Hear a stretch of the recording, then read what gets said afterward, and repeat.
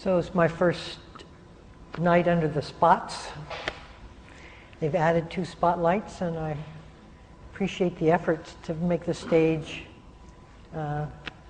radiate the light, and I hope it works for you all. I'm not in the dark. I may be in the dark, but I won't be.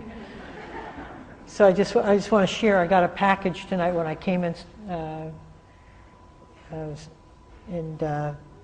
so I opened it, and there was a book in it plus about 4 chocolate bars, but they're all melted, and they melted onto the book. And I tried to open the book, and I think it's a poetry book in German. And so it must have been sent from Europe. But so it was kind of a messy arrangement there. But what I want to express, and I hope the person who sent that is watching the video, is I felt the appreciation.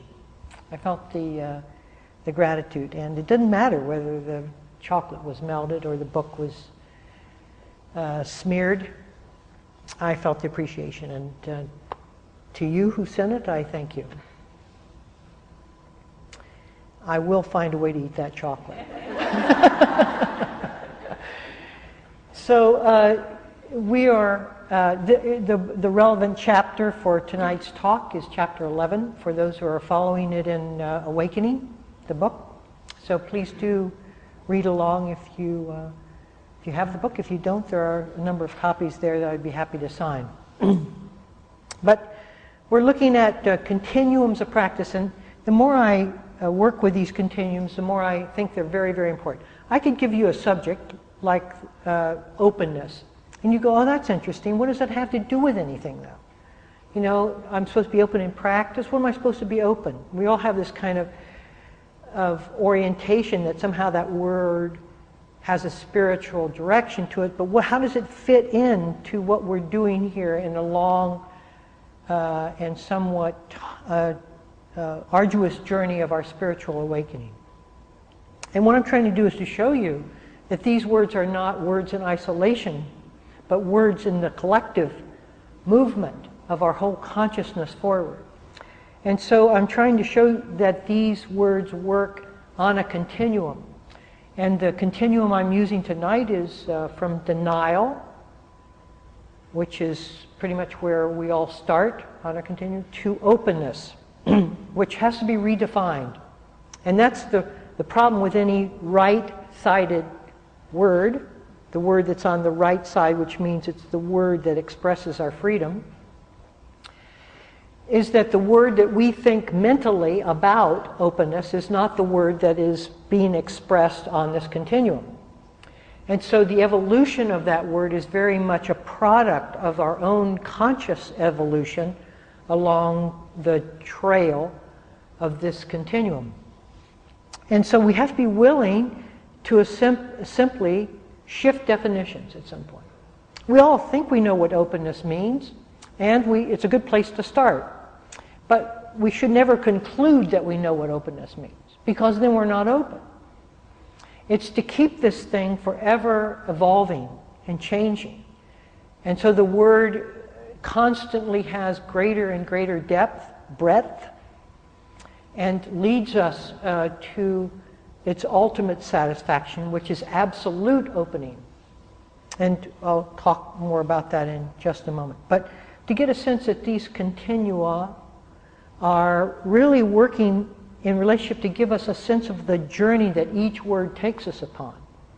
And that the words that we start with are not the words that we end with. And that those words evolve out of our relationship, our personal relationship to them.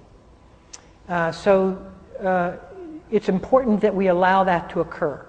Our whole spiritual journey really is a continuation of this redefinition of everything, of ourselves, of the world, of everything. Everything is eternally evolving out from under our definitions. In fact, that's really the major way that the spiritual journey occurs, is through that evolutionary process. So we're looking at this sense of denial, which none of us think of ourselves as being a denying person, but we think of ourselves as having a lot of opinions, if you're honest. And we don't realize that opinions, being opinionated, and denial are really two sides of the same coin. When we cast a view on something and have an opinion about it, we're also denying where our opinions, the value that we are ascribing to that, which is our opinion. Opinion is always our value about something. But then it's not a complete story of that object. What we don't value in it, what we don't wish it to be, the other side of the opinion, the other side of the equation is what we deny. And so opinions hold the very sense of what we're denying actively within it. And so to get a sense of how opinionated we each are in the beginning, we have opinions about everything. The mind is full of them. The mind is full of our opinions because that helps us define ourselves. When we're full of opinions, we think of ourselves as being sort of on top of things. Somebody who's opinionated is seen as being very clear, when it's just the opposite, really. Somebody who has a lot of opinions isn't clear at all. They just have a lot of denial going on, in which they are refusing to see the complete story. So openness stands in contrast to that word. It's the complete story. Well, you say, well, that's interesting. What does that mean? Well, that's what the talk is about tonight. So I want to also say to you, whenever these words, these absolute words like openness, I bring them to you, you need to beware of them. You need to be a little wary of them, because they're not for the faint of heart. These words will take us to the depth of ourselves, and they will show us where we have up until this point been afraid to go. And so it's not for the faint of heart. In fact, the first half of the continuum, the denial component of it, until we come to that counter-influence place on the sheet there, which is when the sense of self, the sense of what I do, my control, my efforts, turn upside down, and they begin to actually obstruct the movement forward in my spiritual journey. That's called counter-influence. Before that counter-influence occurs, probably 99% of all spiritual teaching occurs in that first, before the counter-influence. That's the safe part. That's where you can remain who you are and apply the remedies, the ointments of the spiritual journey, the mindful applications, which will allow you to become a better person and to sort of delight in your ability to alter your mental states and your consciousness, and your life will be better from having done so. So it's not that it is without value. It has a great deal of value. It's just not the complete story. In fact, from a spiritual point of view, it's a very small part of the story. It's a nice preparation. It's like before you go to church, putting on a suit and shining your shoes. It's not anything. It doesn't have anything to do with the church service, you might say, but it's in preparation for the presentation of yourself going forward. And that's helpful. That's helpful. But it's at some point likely, if you stay with that within the first half of the continuum, you begin to get a little frustrated because you had expected more from your spiritual practice than the payoff of what you're receiving. And that can begin to grind a little bit on And I actually believe it's a little bit like the sand grain in an oyster. That kind of, it's a irritation or just annoyance of, wow, this is just not really going as far as I'd hoped. There's a pearl that forms in there. And if that pearl is sufficiently formed, then we will then journey the next half of the practice. It's that second half of the practice where my own teaching really begins.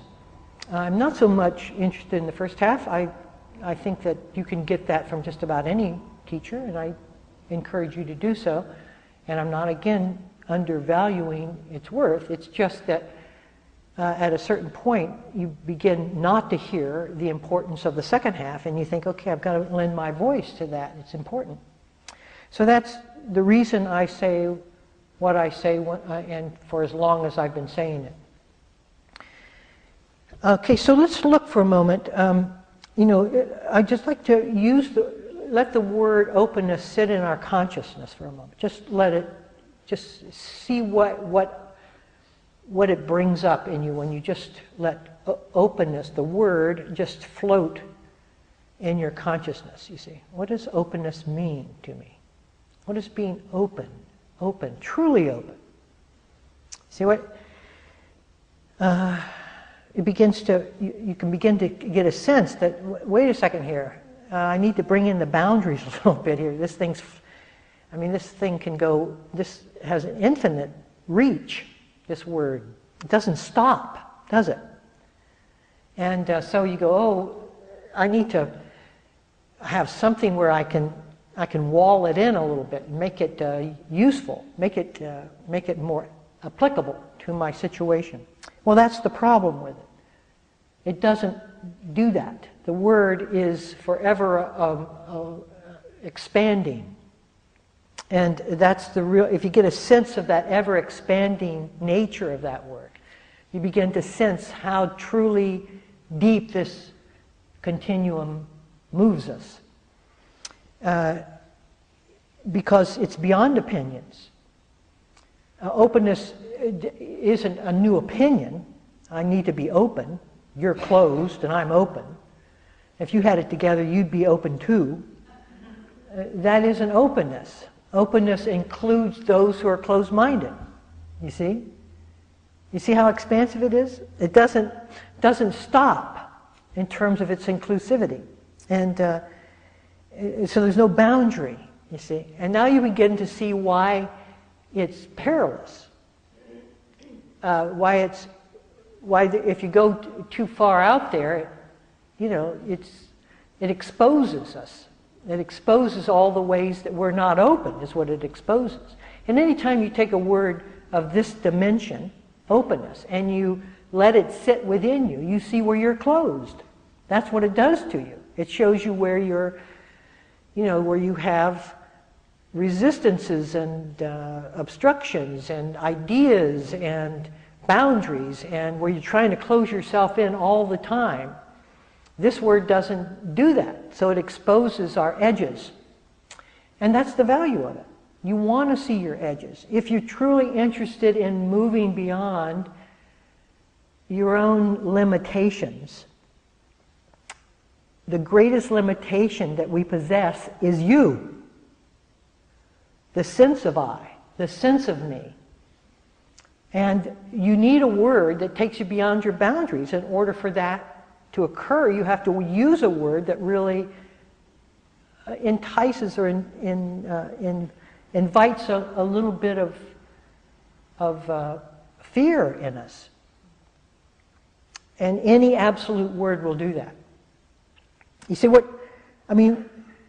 if we look at what the Dharma is, the Dharma, you might define it as the undefended fact.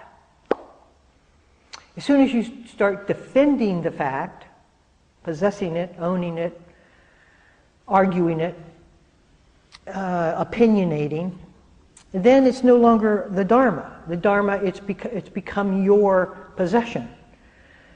And so we are always defending the facts. We defend, every fact. I'm this way and you're that, and on and on. And this is the way everybody should be, and, all of that. The Supreme Court just amazes me sometimes.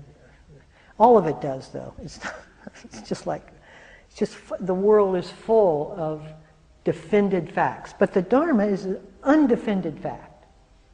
A fact that exists on its own. Just what it is. It doesn't get abridged or elaborated upon. It's just what it is. It's just this. It's just this simple. Just this simple, you see. And in denial doesn't look at the facts. It looks at the opinions for the facts. I have an opinion about this fact. And so denial is an obstruction, is a Dharma obstruction. Because it doesn't look at the fact, it looks at my opinions about the fact. You see?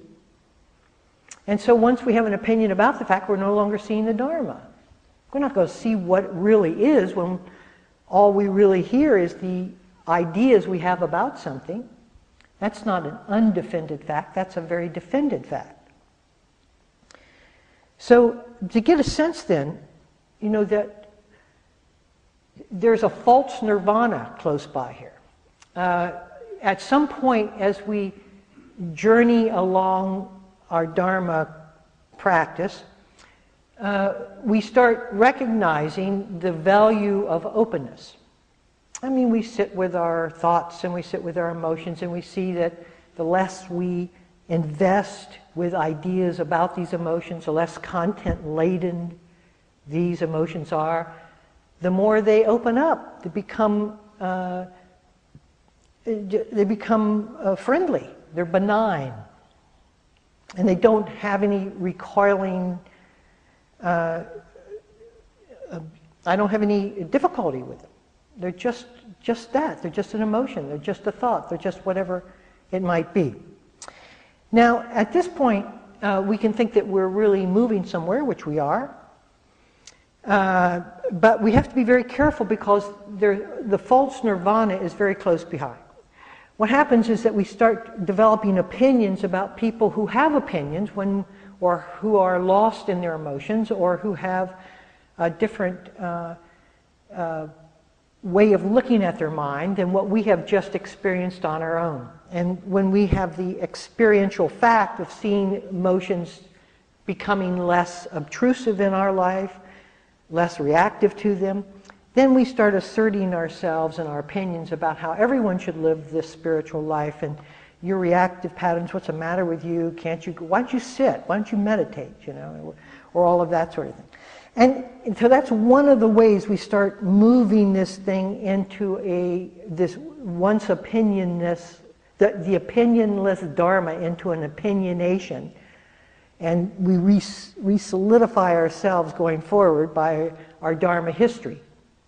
Another way is that as we become looser and we begin to see the equality of all beings, and we start working and feeling the warmth of our heart and the sharing of that warmth so that we feel a genuine sense of connection, well, then we get a sense of inclusiveness and a very strong sense of egalitarianism, that everything should be equal, and we get very righteous if we sense that something isn't fair. For instance, the Supreme Court decisions on gays and lesbians just came. Seattle being what it is, oh yeah, that's a very fair arrangement.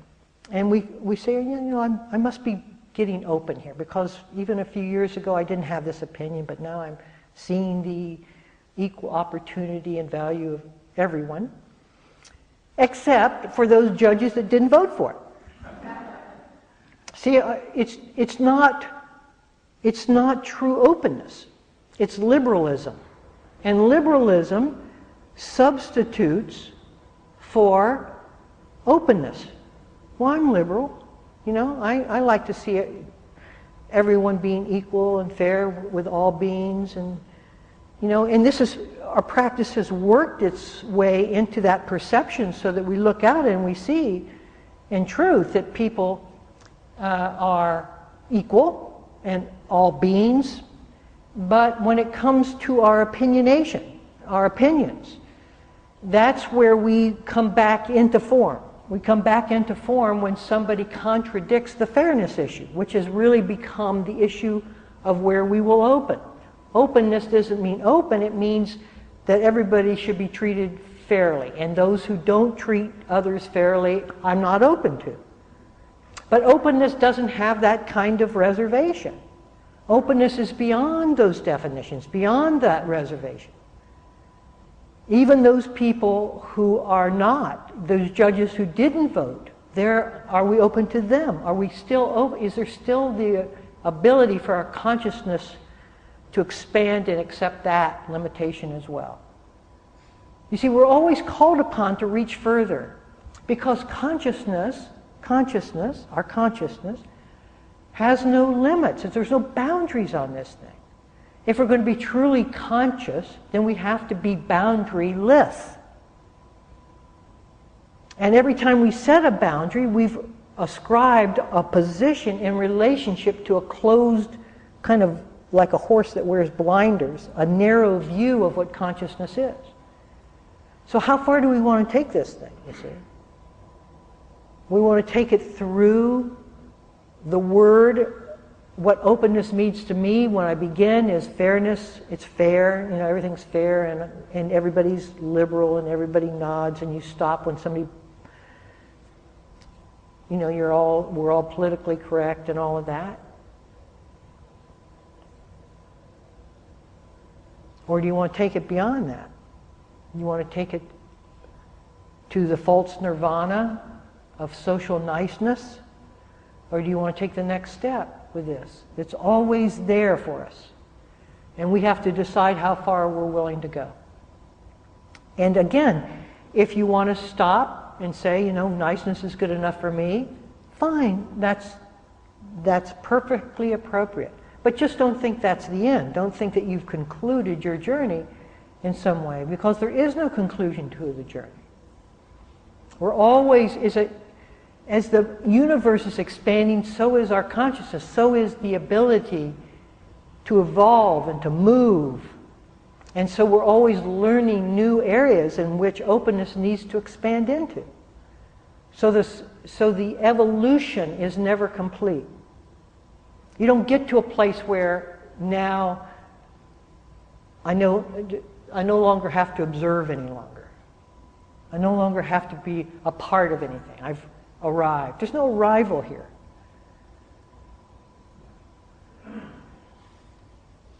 Now, the warning sign of a false nirvana is that you don't know why others don't think the same way you do. That's a pretty good indication that we are often running counter to the Dharma. So then you have to think, okay, so it's just the direction I want to go. So one of the hardest, you're sitting down, a new student, and you've been given the instructions, and you're saying, okay, now we're going to develop a different relationship to our mind. We're going to be starting to be open to things that we've never been open to before. All of the different processes in us, we're going to start looking at differently than we have reacted to prior to this. And you're supposed to believe in openness. You're supposed to believe that something good will come out of that. And yet so as you start doing that, you begin to feel the effects of that, but then you extrapolate and you think, well, I can't live like this. I can do this in meditation, but I can't live like this. So as soon as we get up from the meditation, we close down, having made a judgment that, this is fine. This is a fine way to be with my mind when I'm in meditation, but don't expect me to go to work this way. I can't go to work being open and because it's too vulnerable. The world's too mean. It's coming at us. And so I have to sort of close myself off in order to survive. And we think, so what does the Dharma have to say about that place where we close ourselves off? You see? And that's why the journey seems to take so long, is that we're always closing ourselves off. We don't believe that we can actually put into action this dimension of openness. Maybe a little bit.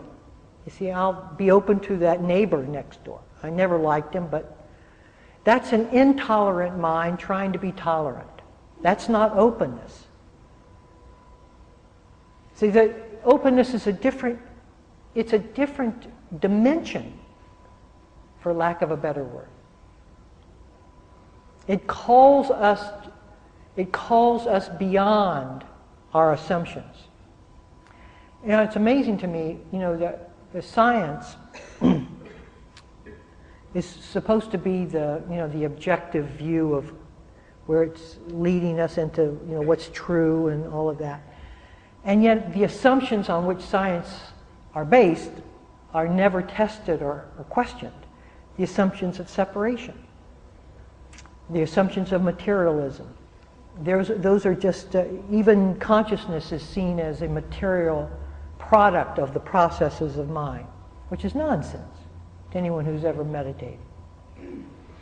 And so you begin to see you can't rely on science to show us our way towards what openness is. In fact, if I can just, because I have a certain love for science, like right now there's this mystery called dark matter, right? So the matter that you see, which isn't dark, which is everything in the universe, you know, all of that, the 100 billion galaxies and the 100 billion stars, all of that adds up. If you add up all that mass, it's only 4% of the total mass that the universe contains. So where is the rest, right? Where's the rest of all that? Well, they call it dark energy and dark mass. That's the rest. Except they have no idea what dark energy and dark mass is. So they keep trying to find it within the material realm that they know, because their assumptions are that it has to be material, because everything's material, right? So they have this idea that if their Geiger counters are just fine-tuned enough that they'll pick up whatever the 96% of the rest of the universe is. 96% is a lot, right? So, but in the mystical traditions, there are different dimensions. When you die, for instance, you lose your physical material body, that's obvious, but that something else continues in a different dimension. Could dark matter be the countless dimensions that the Buddha talked so well and thoroughly about, rather than looking for it on the only dimension that we recognize, which is the material one, you see? It might be that we could find the 96% of the missing part of the universe within something that is denied through the assumptions that we are embedded within, that this is all, this is it. The material view of life is all there is. So you can see how these subtle assumptions that we live with really begin to distort the way we perceive everything. And our views and our opinions do the same. We each have these deeply embedded assumptions and the one that's perhaps the most obvious to some of us is the sense of fairness, you know. That sense that, you know, I'll stand in line and you don't get ahead of me. In its most rudimentary phase, but it has to do with everything. And that our issues of reactivity really come when that fairness issue is crossed. You see, but the rest of the world, even outside of the West, doesn't operate like that. I was once standing in line for an airline ticket in Bangladesh Airlines. I was flying off to Asia, and I was standing there, and I wasn't getting any closer to the counter, and I couldn't figure out why. I was reading while I was going, I was like 10th in line, and after an hour I was 10th in line, And I said, what's going on here? And because the people from Bangladesh who were in line ahead of me were letting their friends in. And I protested. I said, well, this isn't fair. And they looked at me like I was some kind of alien. It's like, we don't work that way. I don't know what you're talking about. Stand in line, stay there. Maybe you'll get your ticket and maybe you won't. So it's like, it doesn't, you see, when you get outside of the box of where we have created these invisible assumptions that we kind of live by, you begin to see something wider than that, something broader, something more expansive. And certainly, fairness is one of those values that we can't believe the rest of the world could live without. Just isn't fair. So you begin to get a sense that we really have to come into openness. We have to examine the assumptions we carry about life, because it's within those assumptions that we are most embedded within the logic and opinionation of life doesn't hold that. Where is life fair? It's not fair. If it were fair, young children would never die before their parents. And the criminals would always die before the righteous. And it doesn't happen that way. So what we're doing is finding that place of which something is just what it is, not what we've made it into, you see. Because what we've made it into is a closed down version of the reality we seek. What is the reality we seek? What is it actually? Not what do we bring to it? Not the reality I want to be here. But what is the reality in its raw form? Can I open to that? And that will test us. That's why it's not for the weak-hearted.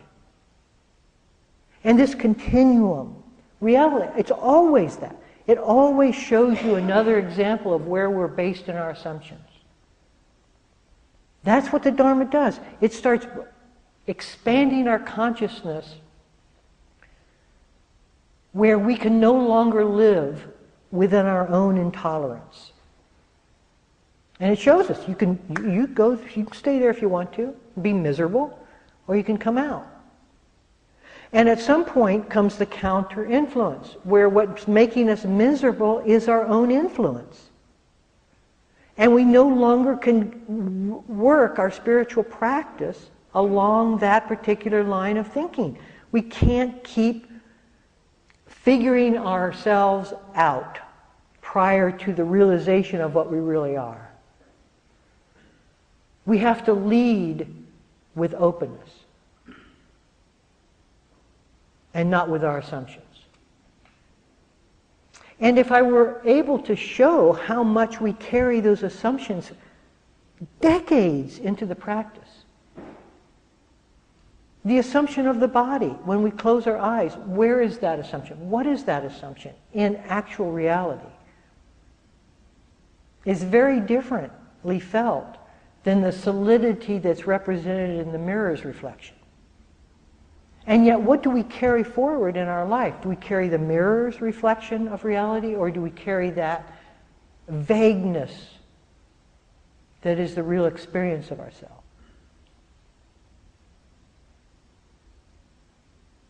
So there are a few, because I'd like to mention a few insights that I will suggest us orienting ourselves to come to some sense of what openness really is. And the first is how opinions limit us. You can say, okay, so I want to know, he's talking about opinions, and opinions aren't being open. And that opinions and denial are really the two sides of the same coin. So let me just start observing how opinions contract me, keep me sort of from being expansive, from being truly available, from opening beyond what my thoughts depict in this particular situation. And I just would suggest each of us doing that, seeing how opinions reify reality. You can do that in listening. When you are listening to someone, you already know who they are, all about them, and you're kind of listening half attentively. Those opinions are keeping us selective in our listening. Selective listening is an indication that we are leading with our opinions. And so if we want to understand the difference between openness, which is full listening, and partial listening, which is the imprint of their image upon our listening, or listening through their image, then that's a perfect way to start. You start examining what it means to live with opinions. And you start seeing that you would rather live without them. You will. That's the way the Dharma always does. It always unfolds the greater opportunity when we look at the limitation that we live under. You say, okay, I don't want to listen half-heartedly to someone. I want to be fully there. I want to let them be who they are in that moment rather than what I bring to that moment from my past history with them. See, the new is always a mandate to include. It doesn't have to be judged and excluded because it's not known. When something is new, it can be included. Let me see what this is. What's going on here? So that's the first insight I would just encourage each of us to start moving in. If openness is a word that invites your interest, is it a word that you want in your life? It would be hard to say you are a Dharma student and have no relationship to that word. I'll say another insight. There's no buffer. Usually this is the scenario is, we figure out what it means to be open in a particular situation and then apply what we think is needed in that situation for us to be open. For instance, in what I just got through saying, I find myself listening only partially. I know I'm closed. Okay, so now I want to see all that's, for those of you who remember the last talk on from habit to surrender, or whatever it was. So, adaptation to surrender. That's twisting the dials there. Openness really doesn't twist dials. I mean, yeah, it's okay to do that because most of us find ourselves enmeshed in our personality and our resistances, and then we pull out and we look from a different vantage point, and we go back in and we find ourselves resistant to all of that in and outward. But really, openness, there's no boundary between openness and reality. It doesn't dialogue about reality. It simply is present to reality. You see, so true openness, real openness, there's no filter. It's, I used to hear this and I think, it's abiding with things as they are. And I say, I always abide with things as they are. No, we don't. We abide with things as we think they are. And the thought is a continuous buffer that we place upon life in order to make it serviceable to our needs. But what if we just abided to things as they are? Then that's a very different, you see, there's no buffer there. There's just this. So from time to time, get a sense of the buffer between you and the living situation. All the things that are going between you and that object, person, or whatever it might be that's in front of you. All of the noise that is being filtered. And just be open to that. Now you're throwing the shutters wide open. So you're not denying the noise that's there. You're no longer letting the noise confiscate your attention so that you only see through the noise. You can see the room with the noise rather than just hear the noise and then see the object. So I just want to encourage a little more progress, if you can use that word, or a little more attention to that particular aspect of openness. Okay, so here's one that will follow us in many of the continua, and that is the more we open, the less control we have. The more open we are, the less control we have.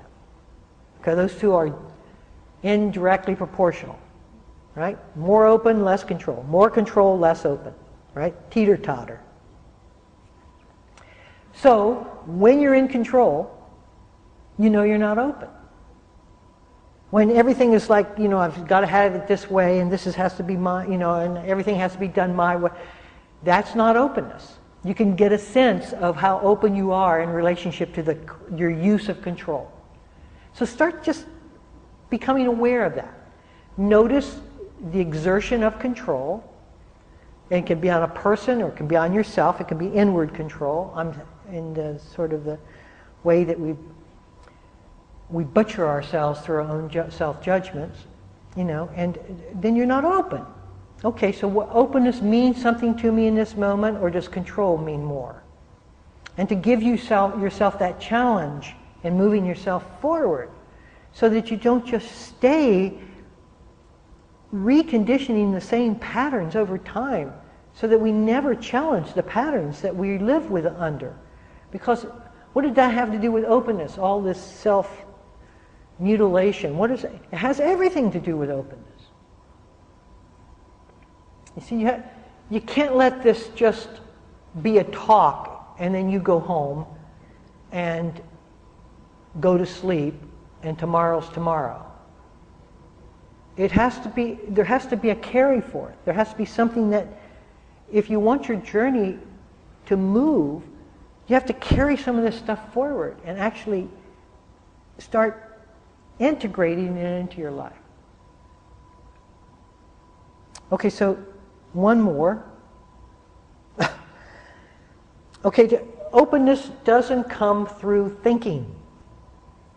Right? So if you're thinking about how well you are being and how open you are, well, the thought itself isn't open. So it's more immediate than that. So the sense of openness isn't resolved through thinking. It's not a question of thought or ponderance. It's really a question of just releasing the need to think and being quiet in the situation. When you're quiet, there's natural openness, because it's only our opinions that keep us closed. So you can start working a little bit with that. Okay, the quieter I am, the more naturally open I am. And so just to be able to start sensing the effectiveness on how this continuum moves us beyond our false nirvanas of equality and fairness and niceness and all of that, beyond the self-improving ways that we try to force ourselves to be open, which is an oxymoron. Forcing yourself to be open is an oxymoron. And bringing in that sense of questioning, like what am I doing to myself here? Let me just give myself some respite time here and really look and see what I'm doing to myself. Let me look at this question of openness. How open am I? Does this word mean anything to me? Is it important in my life? Is it important to my life in relationship? Is it important to everything about the Dharma? Or does it have no bearing whatsoever on how I live? You see, we don't know how we're going to change when we're open. We don't know what it's going to make us into, and there's a risk there. Right? Maybe I'll become one of the conservative judges. Not likely, because it does move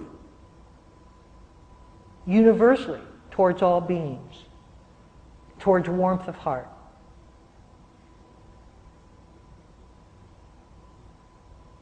But it's a risk. You don't know that because you're releasing the control to force your way into that mold. But what comes out is miraculous. Okay, y'all. Thank you. So maybe we can just sit for a minute or two.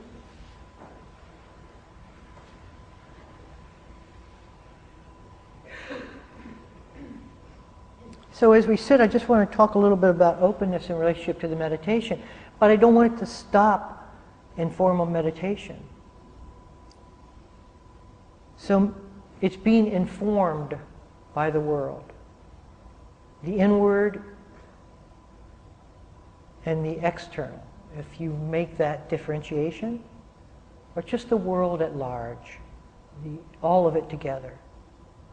It's allowing all of that to touch us, to be affected by it, to receive it, without screening anything, without any self-condemnation about how well you're doing or not doing, about the number of times you lapse in focus.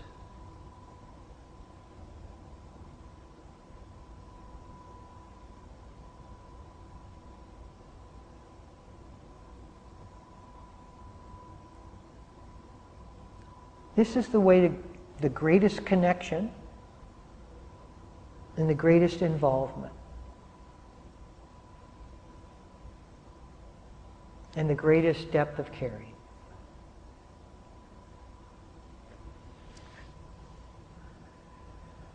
Okay, if there are any questions or comments about anything, I'd be happy to respond if I can. Anybody want a chocolate bar? Come with your spoon. It's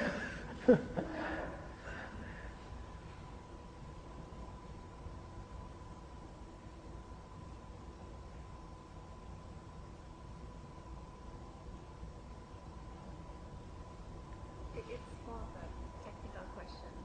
Like, I'm reading a book, but I'm on chapter 4, and I'm wondering, resist the urge to jump to the chapters that you're talking about. Should I be doing that? She wants to know if she should be following the chapters I'm suggesting or go through the book 1 through however many chapters there are. I would, you can do whatever you like. You'll come to those chapters eventually anyway, and I will be giving more talks than there are chapters. So I can't assign a chapter to every talk, right? So just start from 1 and go forward, and you'll find that the theme of it all carries right on through this series. Yes? So tomorrow, person I don't know who I hear is very opinionated and extremely confident. And I'm sitting there thinking, well, how do I be open and not just also by this person? By a person or who? That person.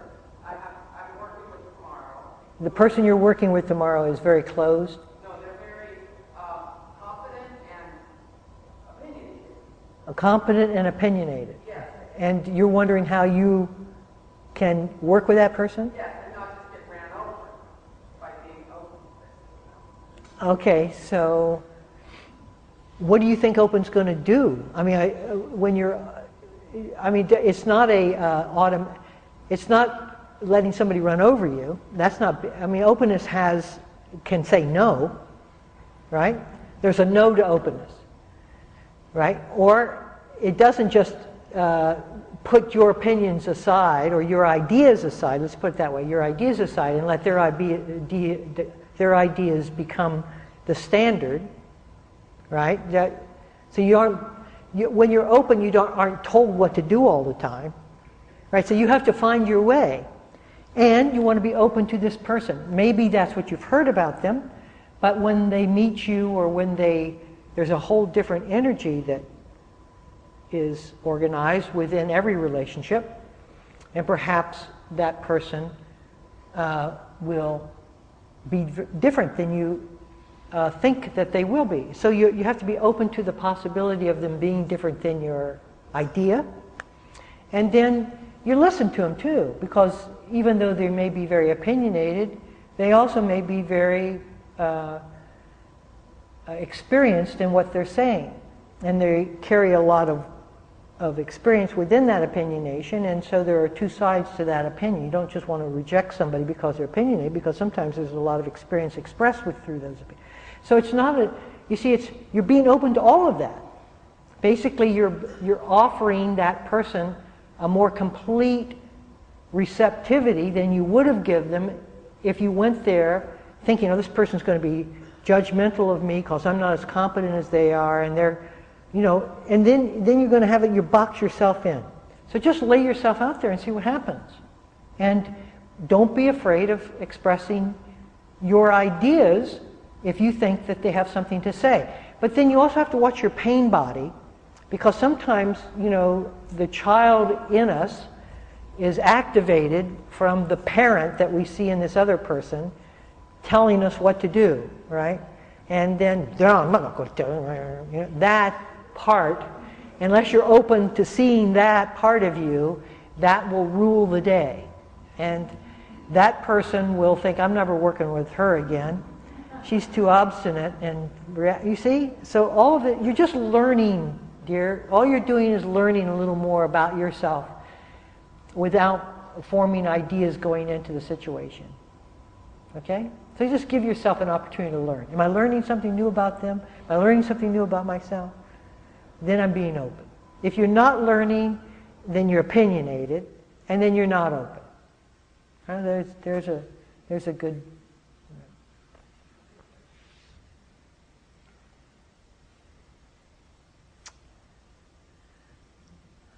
Yes? How can you do it without adjusting the dialogue? Adjusting the what? The dialogues. The dialogue?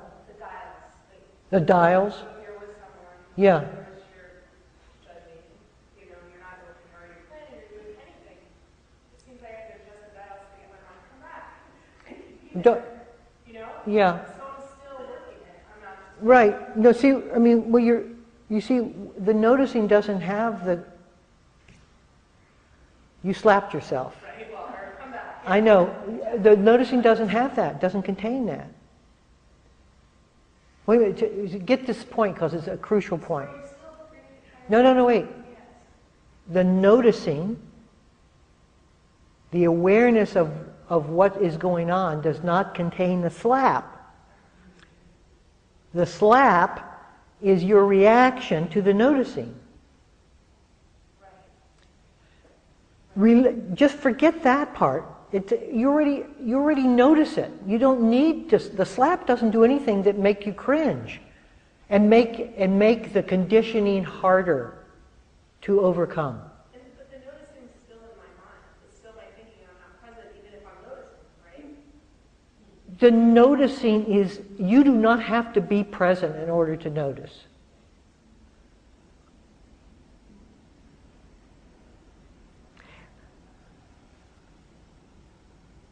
What I'm saying is, pure noticing doesn't need you there. Awareness doesn't need you there, okay? But mostly we show up with the awareness and start slapping ourselves with what we see, from what we see. My suggestion is to be open to what you see. Don't retaliate against yourself for what you see. That doesn't do any good. If it straightens you up, made you a better person, then you could butcher yourself towards freedom. It doesn't work. Welts don't work in this game. Noticing works. Awareness works. Awareness works. Awareness is enough. Oh, I see what I've been doing. That's interesting. You see, now you're open to what you just saw. You're not retaliating. When you slap yourself for what you just saw, that's not being open to what you saw. That's being very judgmental about what you just saw. You see, just the awareness is enough. We don't think it's enough. We don't think it's going to do anything. We think the slap is what does it. I've got to find myself coming back, and being more connected to. That slap doesn't do anything. It separates you more, not less. It reassures you that the behavior you just saw that led to the slap will be reconditioned and reinforced from that slap. That's true. It doesn't solve anything. Just the noticing's enough. Oh, I see. Wow. See, that's the wisdom. But we just don't trust wisdom. We trust punishment. We think everything goes forward through my judgment. And that narrow, moralistic way I look at life and myself keeps me from falling off the whatever, I don't know. It's a hard one to get over because our culture's built upon it. But it's useless. Okay, all. Thank you. Thank you. Thank you. Thank you for listening. To learn how you can support the teachers and Dharma Seed, please visit dharmaseed.org/donate.